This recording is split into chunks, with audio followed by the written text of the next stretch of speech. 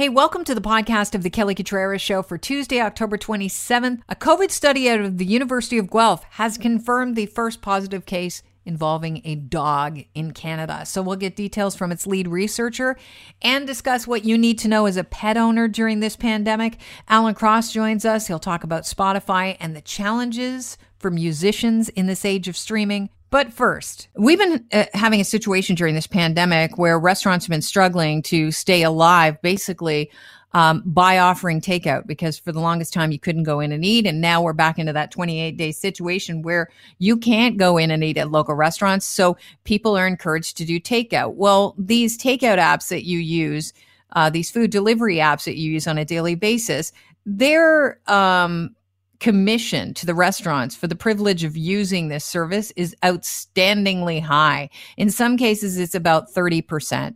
And so Doug Ford was asked about it, and he said, listen, I don't give a lot of warnings, but this is your second warning. And then the hammer comes down. And there is a longer clip where Doug, and I'll just paraphrase what Doug Ford says in that longer clip. He goes on to talk about how we're all in this together and we all have to lend a hand. If you could, during this pandemic, do your part and make things easier. Don't gouge the restaurants that actually keep you in business. Help them out. Lower your commission. And so he's waiting for something to happen. Now, Councillor Mike Ford from Etobicoke North knows that things are dire, especially with this 28-day shutdown that we're in the middle of, a modified stage 2, where you can't eat in restaurants. He's going to be introducing a motion for the city to call for the province to implement a similar limit on commission fees that Skip the Dishes, I think, has announced earlier this month. Here to talk about it, Councillor Mike Ford. Welcome to the show. Good to have you on. Good morning, Kelly. How you doing? I'm doing well. So I think this is an important thing, because when we use these apps, we think we're supporting restaurants. But at the end of the situation, when you look at the bill and as far as how much commission fees restaurants are charged, they're not really making anything on this. Yeah, no, you're absolutely correct, Kelly. Look, I want to start off by saying, many people in the city, including myself, have used these apps to, try and support businesses. But yes, as you've said, when you kind of dive into it, it's when you look at it, the restaurants are being hit with heavy commission fees. And as you said in the introduction, was up to 30%. And quite simply, it's just unviable to do so. These big companies have a monopoly on the market right now, and we're just asking them to roll up their sleeves a bit, take a better look at their commission rates, and try and work with all of us to help out the restaurants. And the City of Toronto doesn't have the authority to make the calls on lowering commission fees? That has to be up to the province? Yeah, that's correct. So I've been speaking with small businesses, particularly in North Etobicoke, but across the business or across the city, and I've heard kind of loud and clear, unanimously, that these are a big issue for them, because currently, when they can't have people dining in, this has become their vast majority of business coming into their restaurants are through these apps. So I dove into it with our city legal staff, our municipal licensing and standards staff, and they did say we don't have the regulatory authority, but of course the provincial government does. So that's why we're tabling the motion today through City Council to ask the province of Ontario to temporarily cap these commissions. And judging by how the mayor feels, I'm guessing that other councillors like yourself feel that this will pass. I do. Look, the mayor's been very supportive on this. And look, the mayor's been out in front. So is the premier, as you just played at the beginning of the show. Both the premier and the mayor have been out in front of this issue. They've been calling on these companies to kind of bring back their commission fees and try and help these small businesses out. Because, look, 80% of Toronto's economy is founded on small businesses and restaurants such as this, such as these small mom-and-pop shops. And if they go under, it doesn't help any of us, and it will make the recovery of COVID-19 that much more harder. Well, and if they go under, I mean, it doesn't help the food delivery apps because they have no one's food to deliver. So Skip the Dishes and Uber Eats, have you been talking to them directly, and what do they say about lowering commissions? Yeah, I've had conversations with the industry. I won't, don't want to name specific company names, but the biggest players in the industries I've had the conversations with, I think they have shared their sentiment that they're doing everything they can. I may question that a little bit. I think they do need to step up more so, because when you're looking at 30% commission fees, it's crazy if you look at it, because when you look at the margins these restaurants bring in, 30% is really bringing them to razor thin margins and actually even operating at a loss. So what are you hoping that the province will cap the commission fees at for these food delivery third-party apps? Well, I think that's a great question, and I don't have a specific number. I've looked into other jurisdictions around North America, such as New York, Chicago, Los Angeles. A whole number of places in the U.S. have put them in at 15%. Look, we differ from the U.S. in a number of ways. The markets are different, whatnot. I'm not going to say 15% is the number, but I think we do need to find a fair balance between where the restaurants can keep their heads above water, and the companies. These companies make a profit, but there has to be a balance there. All right. Well, I want to thank you for your time, and let us know how the motion goes, will you? We will. All right. All right. Thanks. You very much. That's Councillor Mike Ford. He's from Etobicoke North, introducing a motion at City Council today to call on the province to implement a similar limit on commission fees. And I would say, judging by how the city feels and how the mayor's been speaking lately, we're going to see a support for the small businessman, that being our restaurateurs.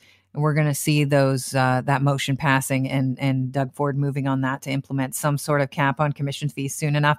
In the meantime, though, I should mention, this is an interesting thing, Chris. I don't know if you heard about it, but we had talked about the Open for Business program back in May, and it was a program put together by the city. And I think this is to help businesses. And it wasn't just about food delivery and the likes, but to help them get online and get their technology working for them. A lot of people, we've discovered, small independent businesses didn't even have a web presence, and you couldn't buy things online from them, which was shocking, but they'd been doing enough with the traffic in the city that they could survive.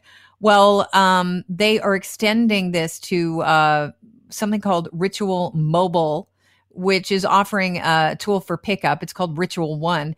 And restaurants can now access delivery service through DoorDash Drive, where businesses are charged a flat rate rather than a percentage for each order. And see, the problem with this third-party app charging huge commissions is they're going to run into this situation. Like, you might be the only game in town right now, but you just wait until cities and businesses band together and they say, you know what, forget it. We need to keep our economy humming along. We need to make sure that these restaurants survive. So we're going to encourage our customers to order directly from local businesses, and we are going to skip your commission service. We're going to pay upfront a flat rate on a monthly basis or a flat rate for delivery, and that's it. We'll do it ourselves. And we're kind of getting there.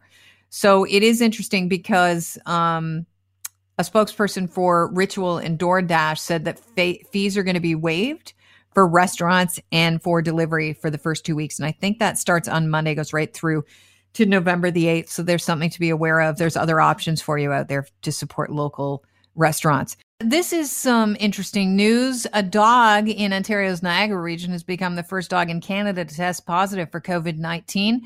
And we'd like to welcome onto the show Scott Weiss. He's Chief of Infection Control at the University of Guelph's Ontario Veterinarian College, where they're currently studying animals to find out if they can indeed contract COVID-19. Welcome to the show. Hey, good morning. So I talked about this earlier on with a vet at the beginning of the pandemic when we saw dogs walking around China wearing masks.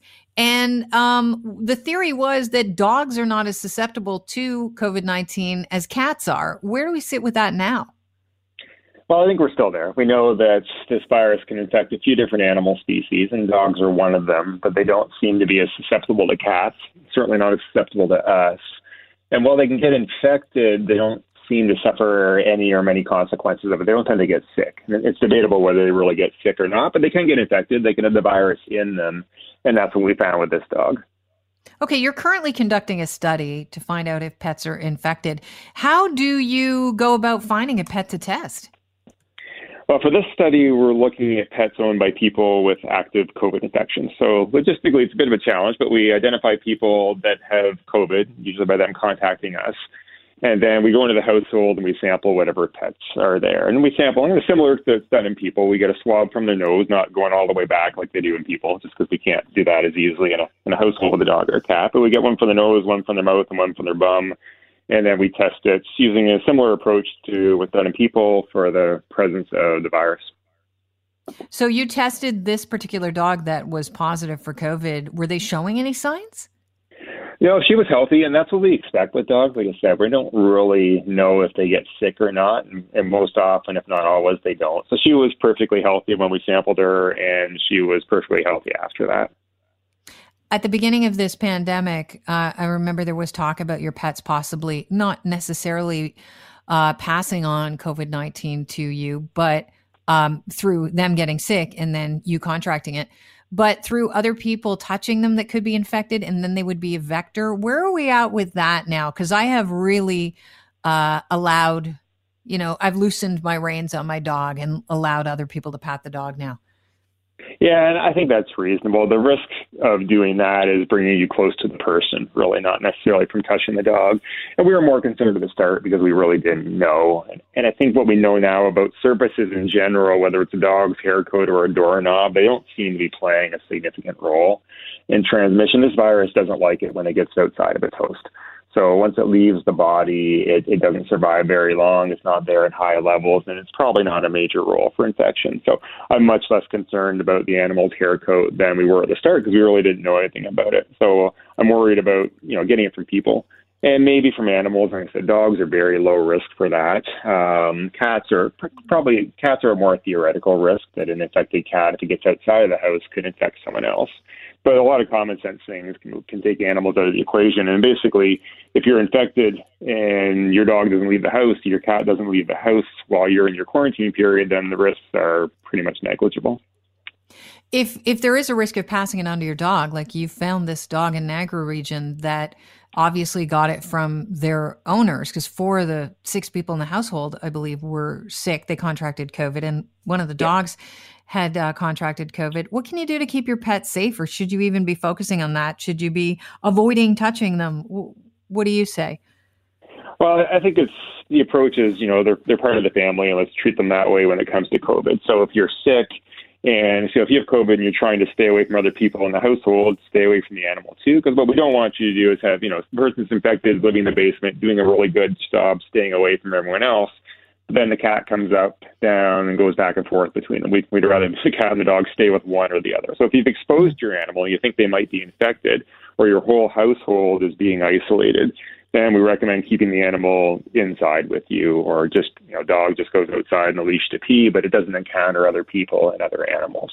And if you're separating yourself from the rest of the household because you've been exposed or you're sick, then the rest of the household includes your dog or your cat. So just try to stay away from them during your isolation period, like everyone else.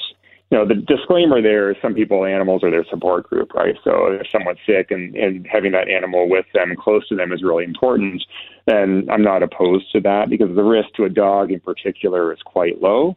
We just have to realize that, if you're sick and you're spending all your time cuddling with your dog on the couch, that we should consider that dog potentially infected and really keep it away from other people and other animals. We're hearing about people that contract COVID-19 and the symptoms might not be extreme, but they're long haulers. Is there a potential for a dog to be a long hauler? Well, we don't know. I think it's pretty unlikely. We don't have a lot of testing that's been done on dogs, so we can't say for sure. But this virus isn't really a dog virus, right? It originated in animals, but it likes people. And we can consider it a human virus that will occasionally spill over into some animals. So what we know from the little bit of work that's been done with dogs, they don't tend to carry it for very long at all. So I think the odds of a dog being persistently positive or positive for a long period of time are, exceptionally low. The University of Guelph and your team, they've tested about 40 dogs and cats for the virus so far. This is your first positive with a dog in COVID-19. How many cats have you come across with your research that are positive? Well, we haven't any true positives, and one of the problems is logistics for us because we have to get into the household when the people are sick. So you've got to get, someone has to get COVID, and then they have to go to a testing center and get tested. Then they have to get the result back, and then they have to contact us, and we have to get in there. And we need to do that within a pretty short period of time because if you have COVID and you infect your pet, you're probably doing it fairly early in your disease because that's when you tend to shed the most virus. So I think often we've been getting into households too late, and we've been missing them. We've got 20, I think, or so cats we've done so far. And we had one that was a borderline positive. We couldn't confirm it was a real one, and I suspect that was, based on the timing of everything, he was infected, and the infection was essentially gone or going away. And this is why we're looking at animals for antibodies, too, just like you do in people. So we test their blood for antibodies, and if they have antibodies against the virus, it would tell us they were infected in the past. And if we look at some work we have so far and some work from other places, it looks not that uncommon. 20, 30, 40% or even more of cats from positive households will have antibodies against this virus. So I think that we not uncommonly pass it on to some of our pets, and usually it doesn't cause a problem. Sometimes it can, but with dogs, it seems to be pretty innocuous so far. All right. Well, I appreciate you making light of what's going on with your study and our pets that we share our lives with. Thanks so much, Scott. Great. Have a good day. And I'd like to welcome onto the show one of the people that I respect the most in the industry. I'd like to call him a friend, Alan Cross from the Ongoing History of New Music and a Journal of Musical Things. Alan, good to have you on. Oh, you're so sweet. Thank you. That's debatable. I think everybody listening knows that, but I do respect you, and I really enjoy your company whenever you're on the show and whenever I get the ability to see you live and in person, although the pandemic's put the kibosh on this. And Alan, it really has changed everything. There's not an industry untouched by the pandemic, but one of the things that we both love, live music, that ecosystem is in complete jeopardy with the pandemic. And so it's leaving musicians dependent on streaming services and the income that they get from these streaming services. So we're hearing about the United Musicians and Allied Workers Union that represent artists in the States. They have a new campaign titled Justice at Spotify, which is demanding that the platform, raise their average streaming royalty from a ridiculous amount to just a penny per stream for all artists. Can you give us the inside and outs of this story?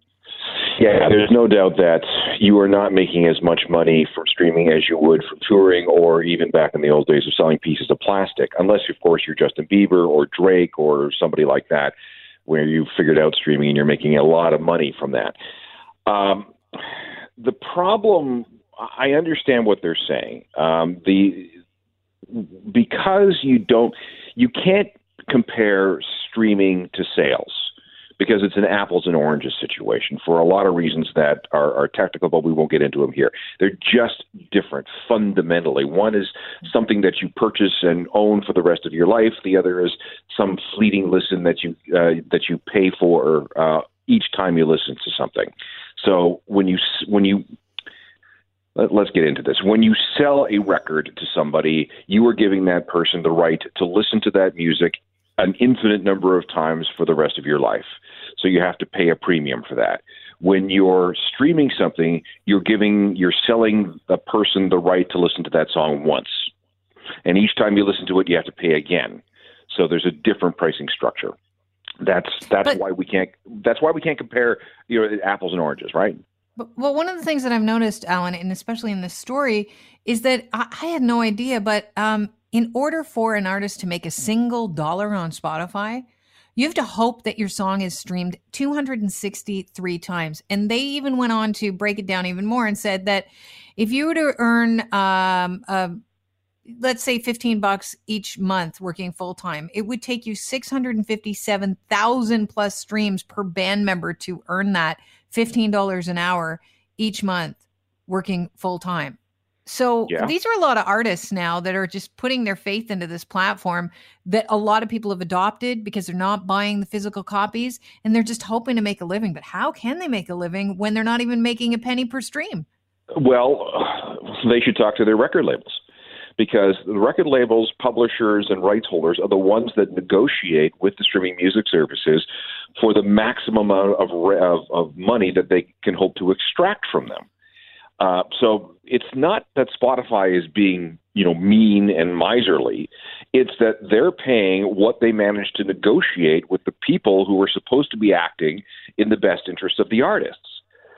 Yes, they don't pay out a lot, but really the fight should be with the people who negotiate with Spotify to set these rates in the first place. Now, Spotify, I think what they want is Spotify to unilaterally raise how much they pay per stream. But let's also remember that Spotify is not profitable. None of the streaming music services are profitable. And that's because of the licensing situation that they've got worked out with the rights holders and copyright holders and record labels. They have a number of fixed costs, and the more people listen, the higher those costs go. There is no way for a streaming music service to scale up so that they have efficiencies and can increase their margins. The more people listen, the more they have to pay, and that goes in lockstep with the amount of money that's coming in. So there's a fundamental problem right there. It's the way it's structured. The other thing that artists need to know is that record labels are making somewhere over 65% of their revenue from streaming. They take all the money off the top. One label in the last 3 months made $250 million just from streaming. Why isn't that money being passed through to the artists? So that's another part of this fight. It's not as simple as saying that, Spotify's bad, Apple Music's bad, Tidal Music's bad. It's the fundamental financial structure of the streaming world that seem to leave the artist out at all levels from the very beginning. Now, that being said, if they can't tour, they can't play gigs, nobody's buying albums anymore, yeah, maybe there are specific needs for artists right now. You've got to, give them a little bit more because they're dying. They're really hurting. If the only way that they can get paid for their music is from a streaming platform, then they're in trouble. Alan, was the original goal of these streaming platforms to allow us to discover artists that we might not otherwise know and allow artists to get to an audience that might appreciate them? Yeah, but with 65 million songs on each of the streaming platforms, there's a lot of competition, a lot of noise. There's a site called Forgotify. If you have a Spotify account, you can log on to Forgotify. And Forgotify is based on the fact that about 20% of all the songs on Spotify have never been streamed once. So Forgotify will give you a steady stream of music that no one's ever heard before. How bad is it? It's not. There's a lot of decent stuff there. Occasionally you'll come across some real horrible stuff. But the barrier to entry, the ability to upload something to a streaming music service is so easy that anyone can do it.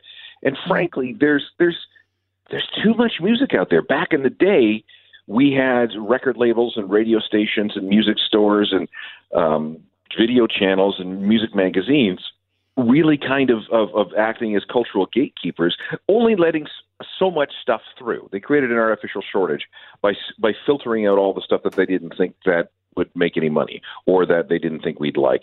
Today, those filters are gone. So no wonder people are looking at music as a disposable thing. There's just so much out of it because, when you go out there and listen to something, there's that nagging feeling in the back of your head that, this is good, but there's got to be more out there that's even better. So nobody's spending a significant amount of time. This is another issue with streaming. Everybody is spending the heavy streamers are listening to music that are in the top 100, the top big singles, and they're listening to those songs over and over and over again. So that's why those artists get paid out. But there's 65 million other songs there that aren't getting any attention at all. But if that's the case, then the vetting process is alive and well. We still have record companies in charge and record labels in charge of what we hear. We do, and it gets Although there are certain things they're breaking the mold. TikTok, for example, tell that to Fleetwood Mac, who suddenly has the Rumors album back on the charts after 42 years because of a TikTok video of a guy on a longboard drinking cranberry juice. So there's a lot of things that are happening out there organically that we don't really completely understand just yet.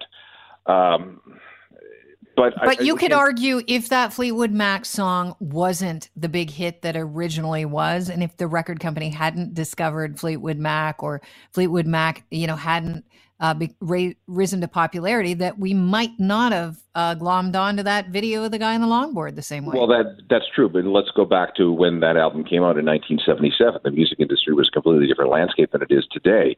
You did have those cultural gatekeepers filtering through music and putting out stuff that they thought would sell, and a lot of it did sell, and it sold a lot, because we could come up with this idea of consensus. We all agreed that this was a good album, this was a good band, and we all went out and bought the records because the guy on the radio told us to, because the record store racked all this music up front, or the music magazine wrote about it all the time.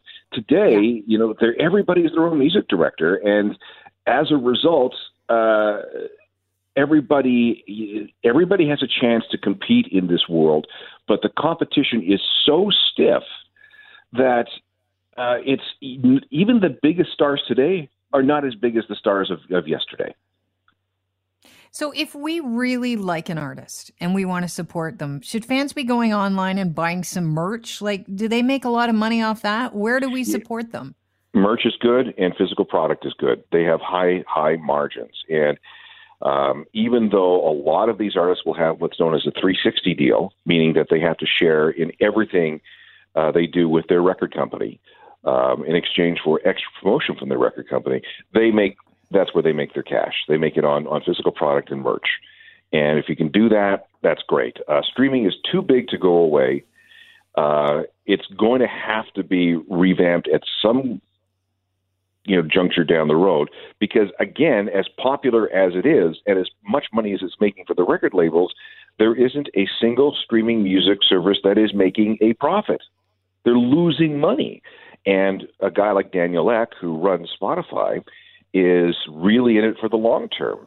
The economics of how he sees things is that things will reach such a critical mass that there will be an opportunity for everybody to make more money, including Spotify. Well, sounds like... But right now, it's not that case. Not the case. Yeah, it sounds like he's gambling on a future that, hey, if COVID has taught us anything, it's not as certain as we'd like to think. Absolutely. Alan, thanks so much for your time. I always appreciate it. Oh, you're welcome. Cheers. That's Alan Cross from The Ongoing History of New Music, and also his blog. I highly recommend it. It's a journal of musical things. Well, that's a wrap for the podcast. Don't forget, we broadcast live 3 hours daily, Monday through Friday from 9 till noon on 640 Toronto.